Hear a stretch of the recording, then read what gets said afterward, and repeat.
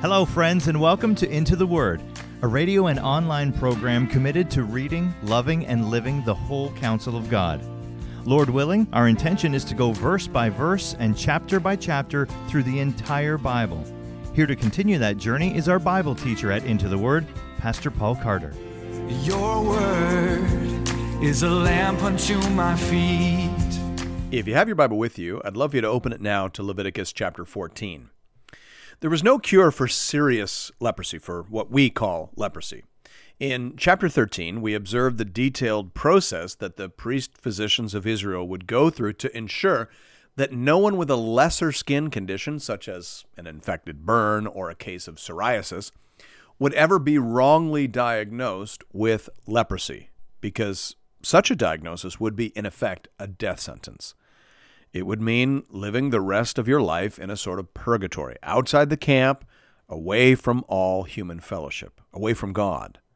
It was an apt symbol for hell, because it was a sort of living hell. Leprosy didn't go away. It just slowly but surely ate away at you until finally you died and your earthly trial was ended. So if a person was healed, it was obviously a momentous occasion. R.K. Harrison says here, the occasion on which a person was cured from a malignant form of tzaharat, which is the Hebrew word for leprosy, was of considerable significance. It marked his unexpected restoration to fellowship with his family and the community as a whole, and brought him back into a relationship with God's sanctuary. The outcast was now able to pick up the threads of his earlier existence, having been admitted formally to the congregation of Israel. The seriousness of the disease and the marvel of the healing were reflected in the cleansing ceremonies, which were elaborate and of a deeply spiritual nature, closed quote. So we are reading the details here, the blueprint of a personal religious festival. This is a big deal. If being diagnosed with leprosy was like going to hell, then being healed was like going to heaven. Hear now the word of the Lord, beginning at verse 1. The Lord spoke to Moses, saying, This shall be the law of the leprous person for the day of his cleansing. He shall be brought to the priest, and the priest shall go out of the camp, and the priest shall look. Let's just pause briefly here to notice that the ceremony begins outside the camp. The main concern behind all of these rituals is to preserve the holiness of the camp. God is living at the center of the camp, so everything unclean has to be kept outside. So the priest is told that a leper has been healed. The priest goes to him and conducts an examination. The second half of verse 3 says, Then if the case of leprous disease is healed in the leprous person, the priest shall command them to take for him who is to be cleansed 2 live, clean birds, and cedar wood, and scarlet yarn, and hyssop. And the priest shall command them to kill one of the birds in an earthenware vessel over fresh water. He shall take the live bird with the cedar wood and the scarlet yarn and the hyssop, and dip them and the live bird in the blood of the bird that was killed over the fresh water. And he shall sprinkle it 7 times on him who is to be cleansed of the leprous disease. Then he shall pronounce him clean, and shall let the living bird go into the open field. And he who is to be cleansed shall wash his clothes, and shave off all his hair, and bathe himself in water, and he shall be clean. And after that he may come into the camp, but live outside his tent 7 days. And on the 7th day he shall shave off all his hair from his head, his beard, and his eyebrows. He shall shave off all his hair, and then he shall wash his clothes and bathe his body in water, and he shall be clean. All right, so as stated above, this is a fairly elaborate ritual that draws upon elements associated with the Day of Atonement, the consecration of priests, and the sacrificial system as a whole. The main elements here in this first part are the 2 birds, a cedar stick, a hyssop branch, and a piece of crimson cloth. The first bird is slaughtered over running water so that the blood spilled that isn't captured can run down into the earth. The live bird and all the other accoutrements are dipped in the blood from the slain bird. The live bird that has been covered in the blood of the other bird is then released as a symbolic way of showing that the sin and the stain have been removed. Similar, of course, to the symbolism employed in the Day of Atonement rituals. Then the individual is sprinkled with the blood of the bird, which indicated that the individual was clean and ready to rejoin the worshiping community. The Tyndale Old Testament commentary says here, the bird's blood, when sprinkled on the individual undergoing the rite, identified him once again with the community and was therefore symbolic of his restoration to fellowship. In precisely the same manner, the shedding of Christ's blood on the cross reconciles man to God and makes it possible for the sinner to rejoin the household of faith. The bird's death also served as a graphic reminder of the fate that would have overtaken the former leper if the Lord, the supreme and only healer of Israel, had not intervened and restored him to health. Closed quote. After that, the individual would wash himself and his clothes and shave off his hair and beard, and he was then permitted to re-enter the camp, though he had to remain outside of his own house for 7 days. On the 7th day, he would bathe and shave again, and then be considered totally clean. That takes us to the 8th day, the day when he is permitted to enter the tent of meeting and rejoin the worshiping community. We begin to read about that in verse 10. And on the 8th day he shall take 2 male lambs without blemish, and 1 ewe lamb, a year old, without blemish, and a grain offering of 3/10 of an ephah of fine flour mixed with oil, and 1 log of oil. And the priest who cleanses him shall set the man who is to be cleansed and these things before the Lord at the entrance of the tent of meeting. And the priest shall take 1 of the male lambs and offer it for a guilt offering, along with the log of oil, and wave them for a wave offering before the Lord. And he shall kill the lamb in the place where they kill the sin offering and the burnt offering, in the place of the sanctuary. For the guilt offering, like the sin offering, belongs to the priest. It is most holy. Here we see the restored individual participating in the full range of tabernacle sacrifices. He brings 2 male sheep and 1 ewe lamb. The 1 male sheep would be used as a guilt offering, the other as a burnt offering, and then the ewe lamb would be used for a sin offering. Now, obviously, these would have to be provided by his family. If he had been living as a leper outside the camp for any number of years, obviously he wouldn't have access to these things. So this is a celebration and a ceremony that involves his entire support group. Verse 14.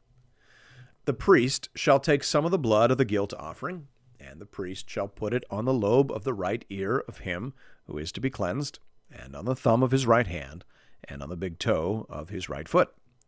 Then the priest shall take some of the log of oil, and pour it into the palm of his own left hand, and dip his right finger in the oil that is in his left hand, and sprinkle some oil with his finger 7 times before the Lord. And some of the oil that remains in his hand the priest shall put on the lobe of the right ear of him who is to be cleansed, and on the thumb of his right hand, and on the big toe of his right foot, on top of the blood of the guilt offering. And the rest of the oil that is in the priest's hand he shall put on the head of him who is to be cleansed. Then the priest shall make atonement for him before the Lord. The priest shall offer the sin offering to make atonement for him who is to be cleansed from his uncleanness. And afterward he shall kill the burnt offering. And the priest shall offer the burnt offering and the grain offering on the altar. Thus the priest shall make atonement for him, and he shall be clean.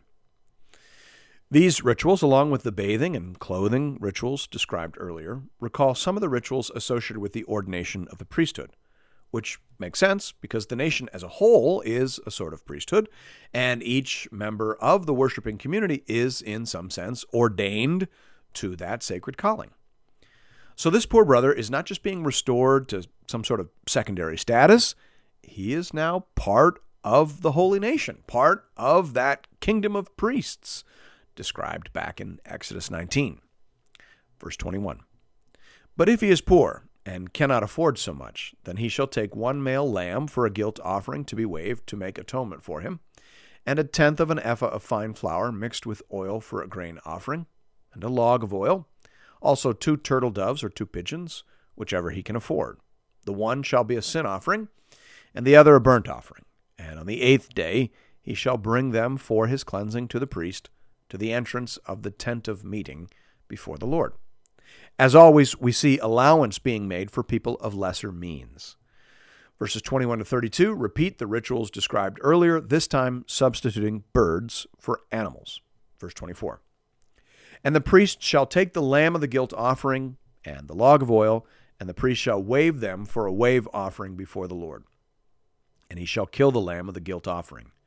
And the priest shall take some of the blood of the guilt offering and put it on the lobe of the right ear of him who is to be cleansed, and on the thumb of his right hand, and on the big toe of his right foot. And the priest shall pour some of the oil into the palm of his left hand, and shall sprinkle with his right finger some of the oil that is in his left hand 7 times before the Lord. And the priest shall put some of the oil that is in his hand on the lobe of the right ear of him who is to be cleansed, and on the thumb of his right hand, and on the big toe of his right foot, in the place where the blood of the guilt offering was put. And the rest of the oil that is in the priest's hand he shall put on the head of him who is to be cleansed, to make atonement for him before the Lord. And he shall offer of the turtle doves or pigeons, whichever he can afford, one for a sin offering, and the other for a burnt offering, along with a grain offering. And the priest shall make atonement before the Lord for him who is being cleansed. This is the law for him in whom is a case of leprous disease, who cannot afford the offerings for his cleansing.